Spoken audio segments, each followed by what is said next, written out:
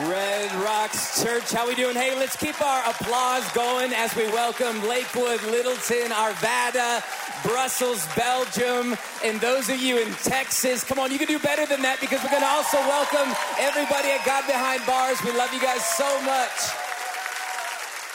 It's going to be too fun this weekend, too fun. How many of you were here last weekend? Raise of hands, raise of hands. Good amount of you. Was last weekend not absolutely amazing? I was just blown away. It's one of the best messages I've heard on breakthrough, and in particular, it was kind of a catalyst for me in my own life for some areas that I think that God's been trying to get some breakthrough across.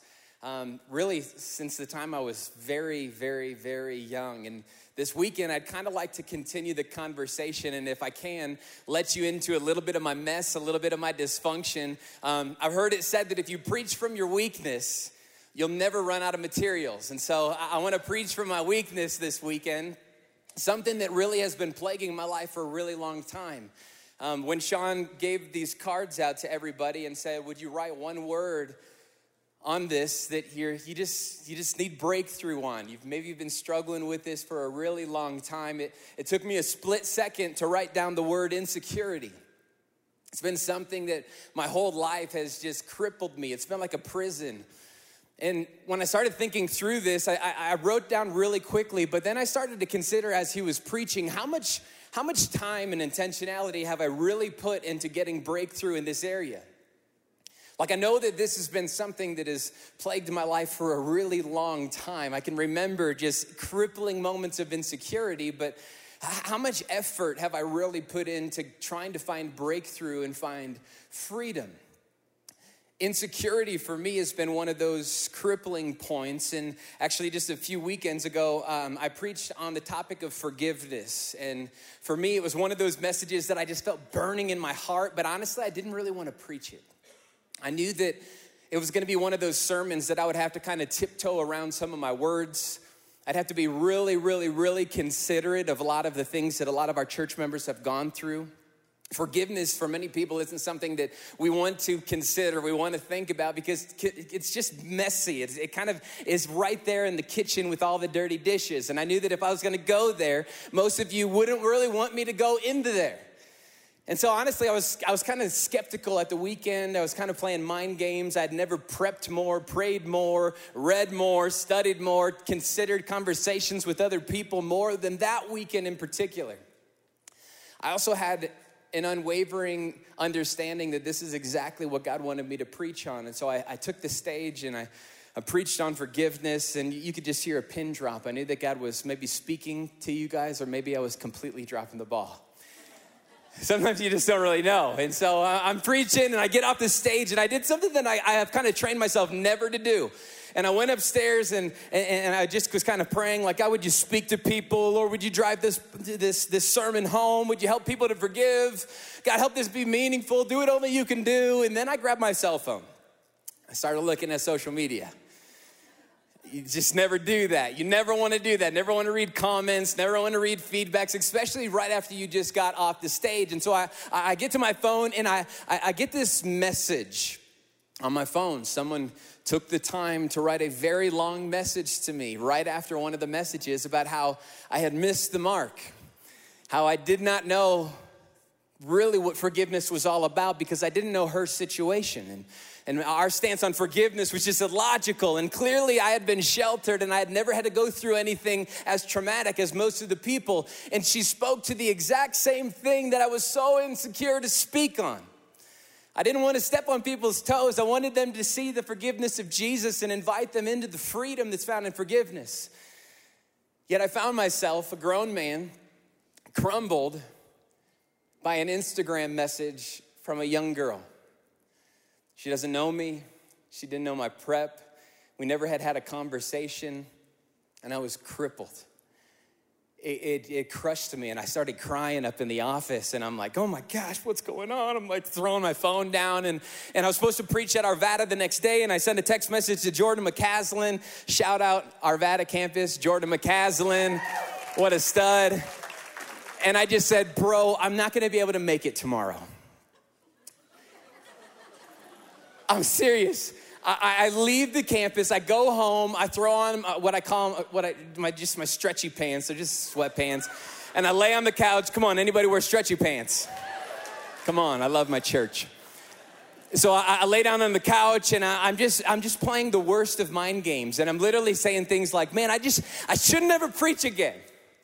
Like I just in my wrong lane. I just can't, like it took me forever to write that, and then I'm still offending people, and it's so in my head. I'm like, I'm not going to Arvada tomorrow. I'm gonna send my 2-week resignation in, like I'm done.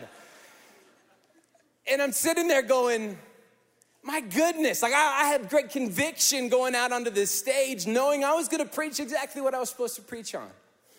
I knew that what I was preaching on wasn't a soapbox issue, but this was a Jesus issue. And I knew that I was preaching straight from scriptures, and I felt like I had God's heart. And then in one moment, one person that didn't know me, one person that never took the time to get to know me, and I didn't know their story, it just ripped me to pieces. And I sat there going, surely this can't be the way that it's gonna be the rest of my life.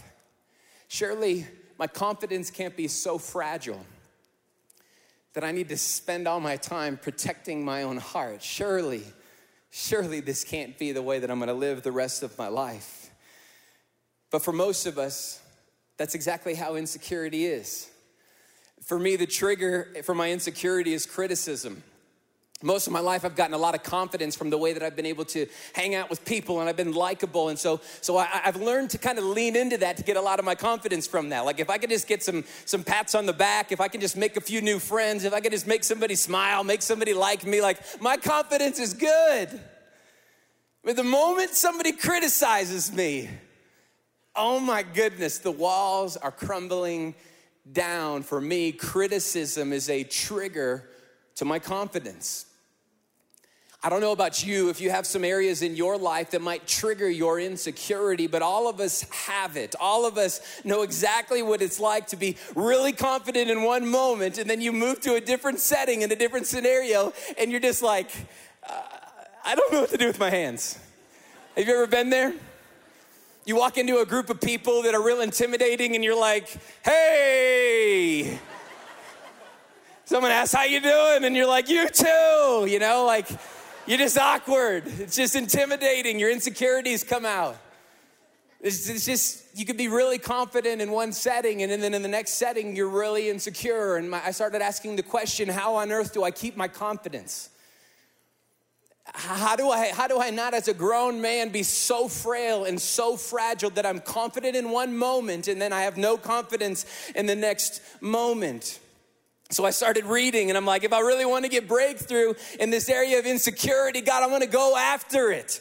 So I started reading all of these passages on confidence, anything that had the word confidence in the Bible, I'm reading, and I'm trying to figure out the context and what it means. And I started reading a letter from a man named Paul to a group of Christians in Philippi.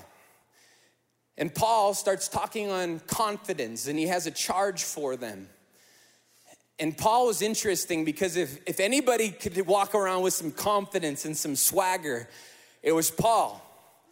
His pedigree was off the charts. He came from an amazing family, an amazing lineage. He came from great training and great schools. He had tremendous amount of wealth and prestige throughout the city.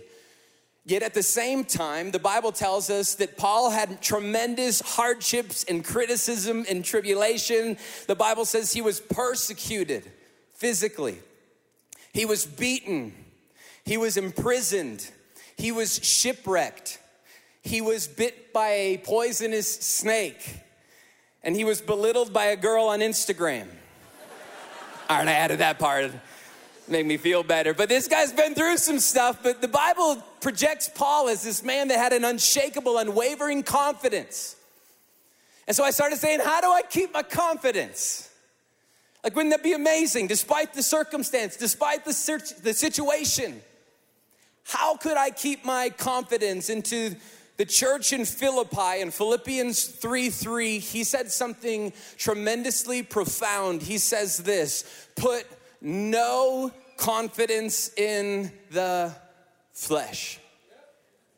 put no confidence in the flesh. Let me just give you a little bit of insight. Did you know you can choose where to put your confidence? Confidence is a choice. Some people just go, I'm just not really a confident person. That's not the case. Some people walk into a certain situation and go, I don't feel very confident right now. That's not what the Bible says. You have an opportunity to place your confidence somewhere. And Paul says, don't put your confidence in the flesh. That word flesh denotes physical, personal possessions. Don't put it there. Physical, personal attributes towards yourself, position, status, achievement. He says, listen, don't just like put half of your confidence there. Like don't supplement your confidence with the flesh, but actually put zero confidence in the flesh. And I started thinking about this because I was going, oh my goodness, in one moment, every single ounce of my confidence had just crumbled. Why on earth would it crumble? Where did I put my confidence? And here's the problem. When you put your confidence in the flesh, if you put it in your work, if you have a couple bad sales months, that will steal your confidence. If you put your confidence in your appearance, you have a couple bad hair days, you start balding, fellas. You start getting those weird ear hairs or a pimple on your neck. I got a pimple on my neck right now. That's why I just said that. I feel so insecure about it. If you put it in your appearance, when you start having bad appearance, or maybe you stand next to your senior pastor, Sean, and you realize he's got cooler shoes than you, that will steal your confidence. If you put it in social media, you have a bad post, a bad day of likes, a bad day of followers, you don't get enough followers, it will steal your confidence. If you put your confidence in your success, whatever your appearance of success is, the moment that seems to be threatened, it will steal your confidence. If you put your confidence into approval and praise from other people, that's me. When you get criticized, it will steal your confidence. When you get an Instagram message from a girl, it will steal your confidence. If you put it in your achievements, if you have any sort of failure or setbacks, or even some of you, the appearance, like the possibility of a setback, you're gonna go, no, that's not me. I'm not even gonna try that. It will steal your confidence. If any of you have ever put your confidence in wealth, a quick change of a market will steal your confidence. If you're taking notes, would you write this down? Misplaced confidence will always expose insecurities. I'm gonna say that again. Misplaced confidence will always expose insecurities. And the funny thing about insecurities is insecurity is our soul's response to our confidence being placed in the wrong things. So as I started considering introspectively, how on earth do I manage these insecurities? How on earth do I live in a season of confidence? What do I have to do? What do I have to overcome? God, what do I have to change in my mentality? Because historically, when insecurity would pop up, I would kind of like rebuke myself. You ever been there, your internal dialogue? Something happens and you're like, gosh, why are you doing that? Why do you let that get to you? Like, why does that bother you so much? How come that person can get on your skin? Gosh, why do I crumble when I'm in groups like that? I can't even talk. I can't even be normal. I have a good sense of humor, but it doesn't come out. I feel so dumb in situations like this. I feel so unqualified when I'm by that mom because she's super mom. Come on, insecurity just rears its ugly head. How on earth do we live in confidence? And it's not necessarily through rebuking yourself. What I started to realize as I was reading through scriptures is that insecurity is not my enemy. Insecurity is actually a weapon. And I want to prove to you through scripture why I'm saying what I'm saying, but I promise you, your insecurity is not your problem. It is not our job to rebuke or to belittle our insecurity. Watch what the Bible says. The Bible has an interesting story in Mark chapter 4. Just to give you some context, Jesus is hanging out with his disciples, the guys that he does life with, the guys that have publicly said, Jesus, we want to follow you. Would you be our rabbi, our teacher, our trainer, our leader? And so Jesus is with these guys. And Mark 4 verse 35 starts this way. And I wanted to start with 3 words. It says, on that day. Lean to your neighbor and tell him that day. That day. On that day. This is an interesting day, and everything in Scripture has meaning and purpose. There's a reason why the words are there, why the author chose to say the things that he did. And he says, on that day, leading into the story. Why on earth would he put so much effort to let us know on that day? You see, just for context, that day, Jesus had just spent his entire day teaching people. There was crowds of people, so much so that Jesus had to sit in a boat and teach them. And so all day long, the disciples are there and they have this front row seat to Jesus and his teachings. Can I join you on front row? They're sitting front row with Jesus, and they're sitting there hearing Jesus talk about faith. They're hearing Jesus talk about hope. They're hearing Jesus talk about what it looks like to live in the kingdom and to be a follower of Jesus. And I mean, they're right there. They're like getting spit on. They can hear him, like they're the closest to him. They're the only ones on the boat with him, and they're hearing him talk about faith. And the Bible says it was on that day that this story starts. What's interesting is that Jesus has just spent this entire day with these guys, preaching and teaching lessons. They're sitting there, boat side, closest to him. And what we're about to read is the fact that these guys were sitting on the front row. They're the note takers. They got their Bibles out. I'm kidding, they didn't have their Bibles out. But they're ready, they're leaning into what Jesus is saying. But what they realize a little bit later is that the lessons that Jesus was trying to teach them from the front row didn't necessarily internalize.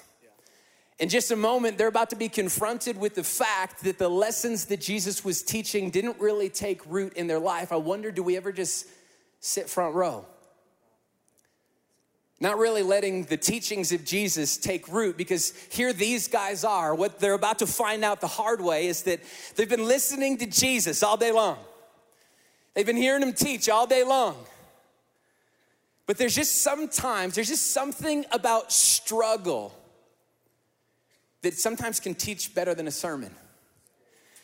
Have you ever noticed that life will preach to you if you listen to it? Have you ever also noticed that sometimes if you don't listen to it, it'll preach a little bit louder? These guys were about to learn a lesson that life had to teach to them. No sermon was going to teach to them. Here they are, Jesus' boys, his fellas, his ride or die crew. And they're about to be confronted with an issue of insecurity. What they believed was about to be shaken. And it was on that day, the day they sat front row, the day they were closest to Jesus, hearing him teach, hearing the teacher teach on what it means to be a Christ follower. And so to continue on, it says in verse 35, it says, on that day, when evening came, the whole day's gone, Jesus had just been teaching. It says, Jesus said to his disciples, let's go across to the other side of the lake.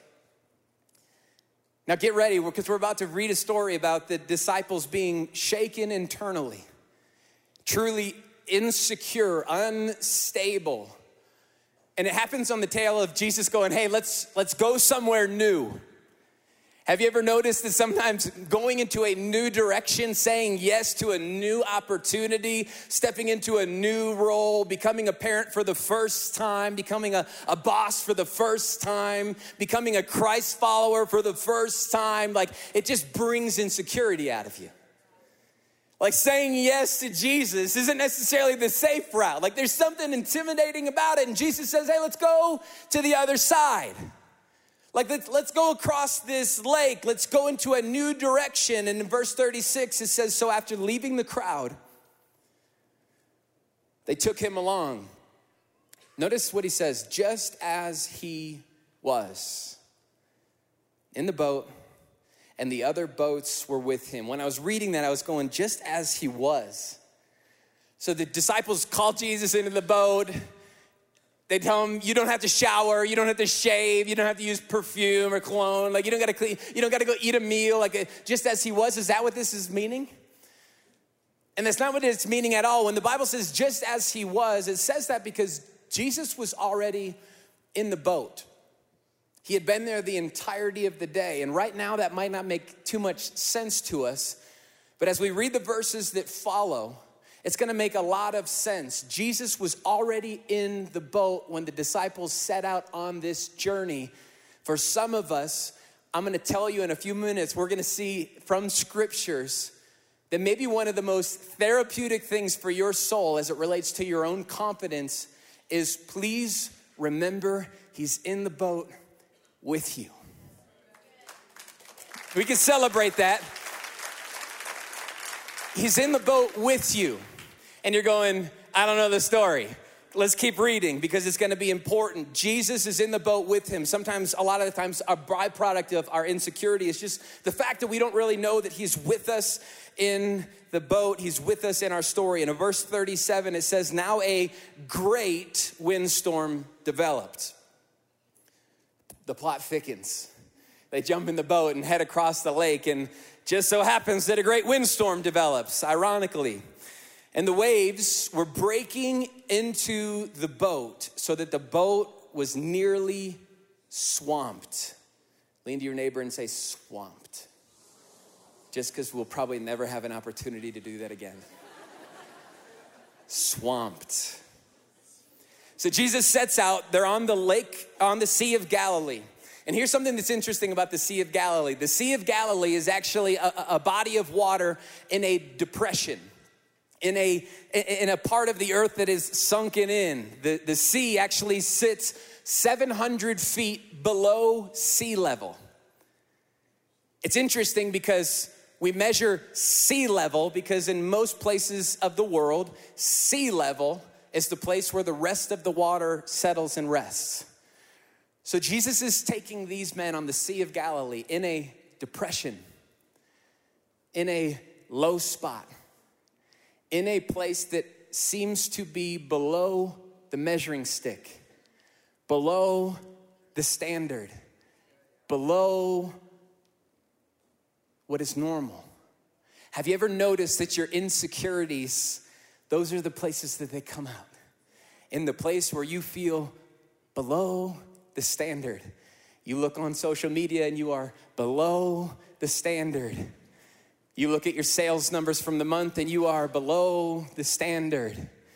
You see the person sitting next to you and they're good looking and you say, I am below the standard. Oftentimes it's in that place of insecurity where you seem to be traveling below the standard that insecurity will come into your life the most. And Jesus decides to take these men on a very purpose-filled journey across a place where they are below the standard. And he says this in verse 38. The Bible says, but he was in the stern, sleeping on a cushion. The waves are crashing upon the boat. There's a great windstorm. The boat is nearly swamped, and Jesus is in the stern, sleeping on a cushion. Jesus was in the stern, sleeping on a cushion. Like, lean into this story. This isn't make-believe. This is a story from scriptures. It is truth. He's sleeping on a cushion. And the Bible says that the disciples come up to him and they woke him up and they said, teacher, don't you care that we're about to die? Like, put yourself in the moment. The waves are crashing and the wind is blowing and they're not sitting under a cabin like this. They're in the elements. They're traveling and just out of nowhere. Insecurity hits them. They don't really know what's going to happen. God, we don't feel safe. Do you even care? And he's sleeping on a cushion. It's like me. I was reading that Instagram message and I'm like, God, where are you? You're sleeping on a cushion when I'm dying here, right? Insecurity at its finest. They have been shaken. They are fearing for their very lives. Ever notice that you're good in the boat with Jesus, but then a little bit of conflict comes in and you question everything? Have you ever noticed when you're sitting front row in church, you're watching online, you're good with Jesus, your faith is fired up, you're ready to go, charge the hill, the best is yet to come. Whew. And then you leave and you face a little bit of conflict. You face a little bit of opposition. And you wonder, do you even care, God? Like, this is insecurity at its finest. This is like what our soul is like. Like, there's just something about feeling like you're under siege. Like, there's something about feeling like you're in conflict and in opposition that you start going, God, where are you? You should be deflecting conflict because I'm your kid. Like, I shouldn't be going through this because I'm your kid. Like, I love you, remember? Like, that's when insecurity is heightened the most. Like, where is it? Why am I going through this struggle? Sometimes God allows us to go through the struggle because it's only in the struggle that you will learn the lessons he's wanting you to live. They've been front row all day long taking notes. Jesus, that's good. Come on, preacher, preach that. That's good. They need to hear that, Jesus. I know that guy. And then they get into the storm, they get into the sea, they face a little bit of opposition, and then they start questioning anything. Jesus, do you even care? I'm telling you, life will preach to you, and oftentimes it will preach to you in the language of your insecurity. Some of us have been trying to quiet and suppress and repress and reject our insecurities. But we're going to find out in just a moment that it was actually, Jesus was trying to stir up their insecurities.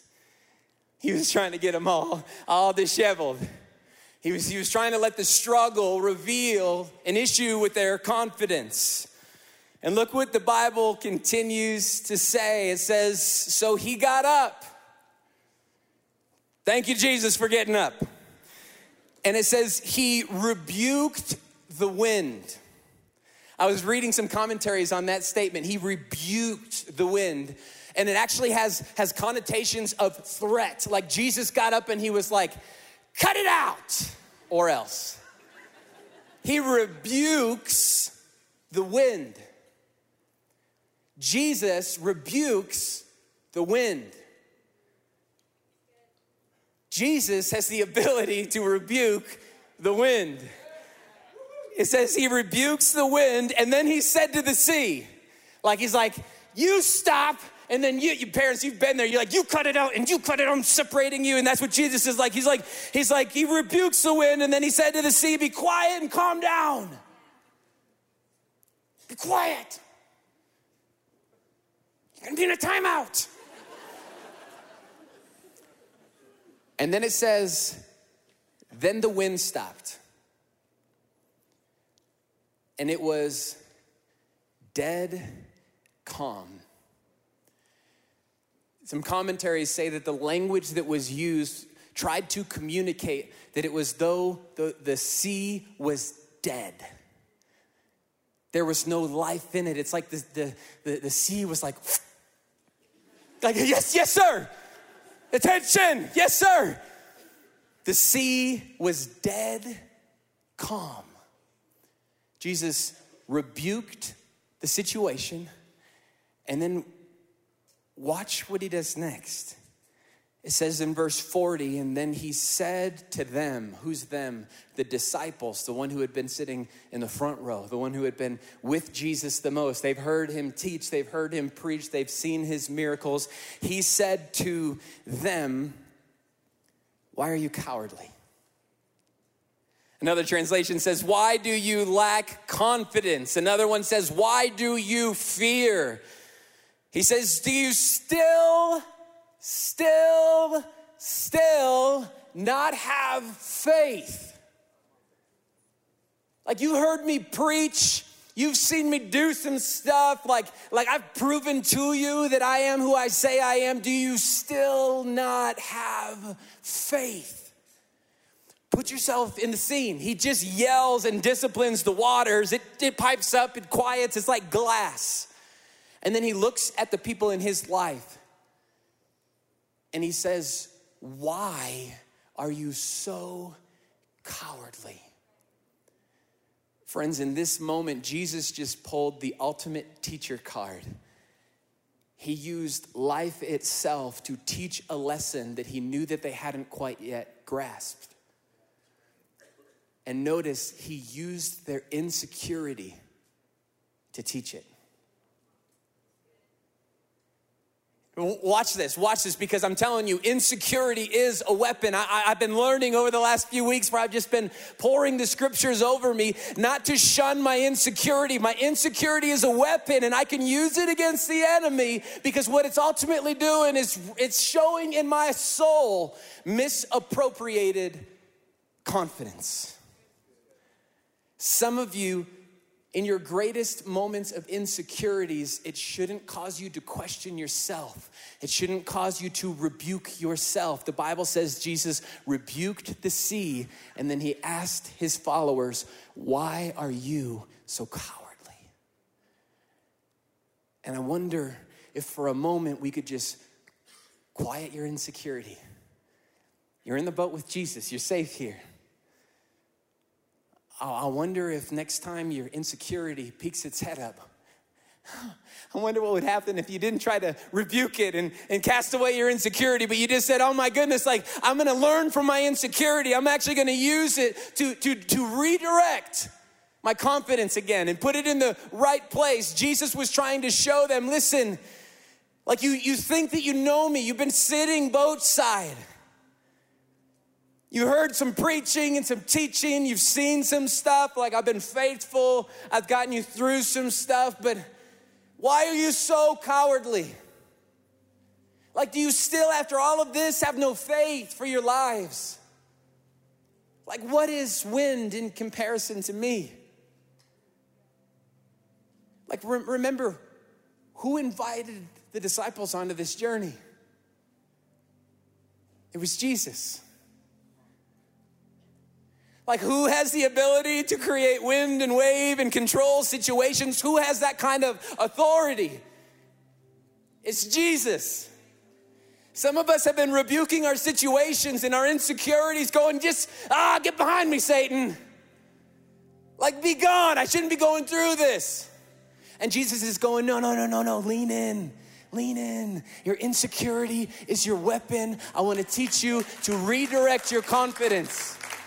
Place no confidence in self. No confidence in the flesh. Like don't buy any of the stock because you're not going to get any return. Don't put anything in it.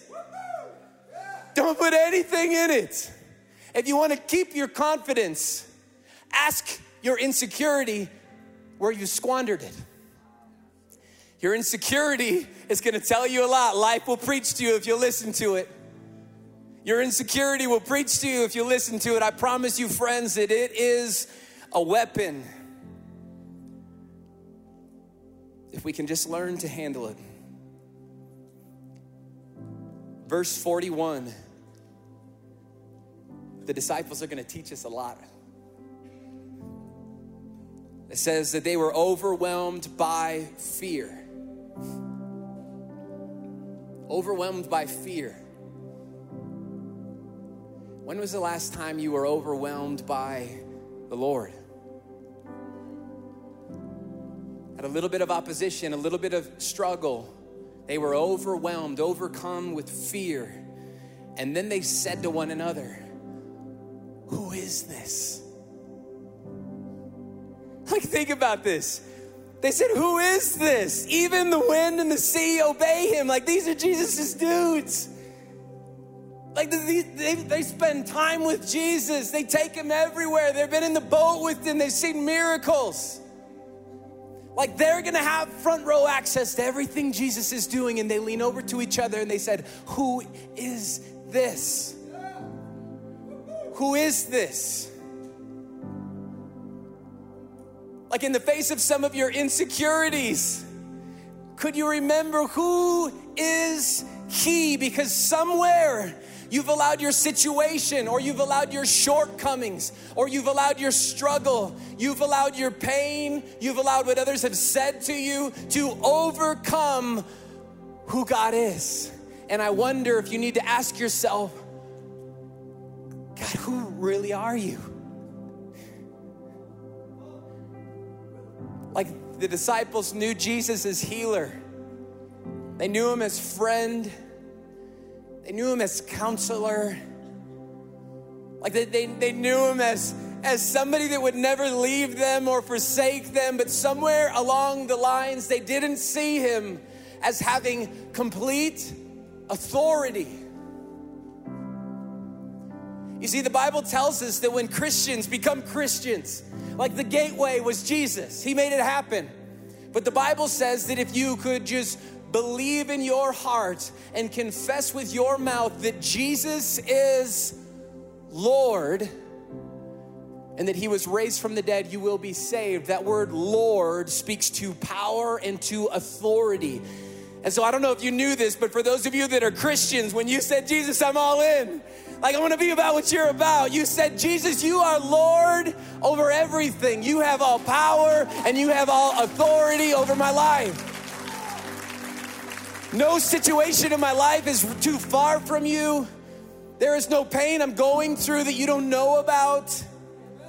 When you say you are Lord, you're saying you have all power and all authority in my life. Nothing is hidden from your face. Nothing is too far from you. Nothing is too big for you, Father God. You are Lord and you have all authority.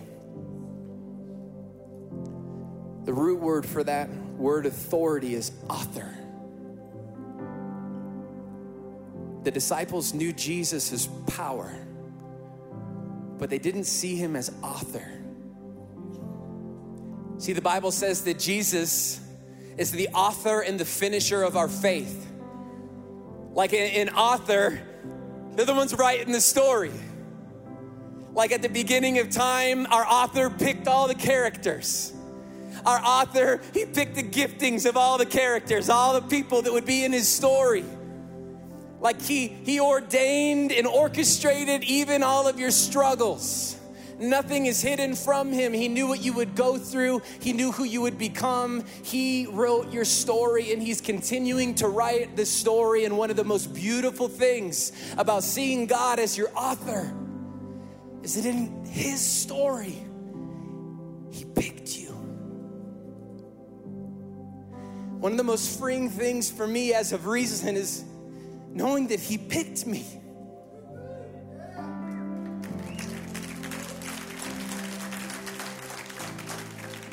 So when I walk into a room where I feel like I don't belong, I'm like, He picked me for this. A kid who's been a CD student his whole life, never knew what he wanted to become, always felt dumb, finds himself on a stage teaching. I go, He picked me. I didn't pick me. I didn't qualify myself. He picked me. I wonder if in some of your situations you need to remember He's the author. He's writing this grand narrative and He picked you for it. He didn't leave anything out of you, so there's nothing to be insecure about. He's going, no. Let insecurity reveal to you that you have misappropriated your confidence. Some of you are walking throughout life going, I just lack confidence. It's not that you lack confidence, it's that you put it in the wrong things. And I want to encourage you, when we make Jesus the Lord of our lives, we say, Jesus, you have all power and you have ultimate authority in my life. Nothing is hidden from you. And where I'm weak, your power and your strength is perfected there. At all of our locations, if you are able, would you stand to your feet and let's give God a great celebration for the confidence that He has provided to us.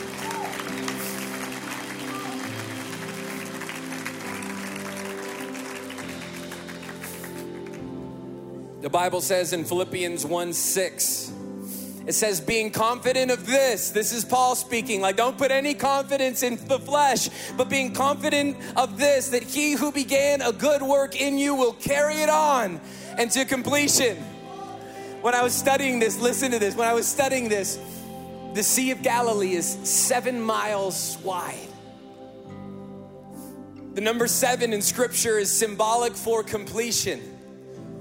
Jesus took these men where they were below the standard. He took them on a journey that was 7 miles. The symbol of completion. And I want to encourage some of you in the middle of your journey right now, when the wind and the waves are crashing, don't forget for a moment that he will see it through to completion. You never have to doubt, you never have to worry, you never have to second guess, but your confidence is in his ability to bring it through to completion. And with every head bowed and every eye closed, Lord, I want to pray for these people, God, who are just like me. We're just riddled with insecurity. We don't know how to get free from it. God, I just pray in the face of insecurity, would they use it as a weapon? God, that when the enemy wants to show them how unqualified and weak and little they are, God, we would lean into it and we'd go, yes, I know, but I'm with the Lord. And in every area that I'm weak, he is strong. Our insecurity can be a weapon, God, because it reveals where we have misplaced our confidence. And today, God, we want to place our confidence in you, the author and the finisher of our faith. Right now in this moment at all of our locations, I want to pray for those of you that you go, I don't know God in that way. Maybe you've been sitting boat side. Maybe you've been coming to church and you've been hearing messages, but you go, man, I knew that God was powerful. I knew he was a good God, but I haven't seen him as Lord of my life. I want to pray for those of you that have never made Jesus Christ the Lord. The Bible says that if we would just confess with our mouth that Jesus is Lord, and we would believe in our heart that he was raised from the dead, that we will be saved. If that's you in this place and you have never made that declaration, you have never made Jesus Lord, on the count of 3, I just want to invite you to raise your hand. It's just a sign of faith. It's just a sign for me to know who I'm praying for. And then we want to be able to celebrate you together as a family. On the count of 3, would you raise your hand if you would like me to include you in this prayer? 1, Jesus loves you so much. 2, he wants to be the Lord and the Savior of your life. 3, the Bible says that today is the day of salvation. Would you raise your hand at all locations? At all locations. God, I just pray right now in this moment, Lord, that you would show these individuals that are moving from death to life, that are moving from coward to having an understanding of your lordship and power in their life. Would you change something in them today? God, would you mark them? The Bible says that we become a new creation, that the things of old, that our sins, our burdens, our shame, you remember them no more. And so God, in this moment, God, as a church family, even now, we celebrate those that have come to faith in Jesus Christ. Lord, we love you. We praise you.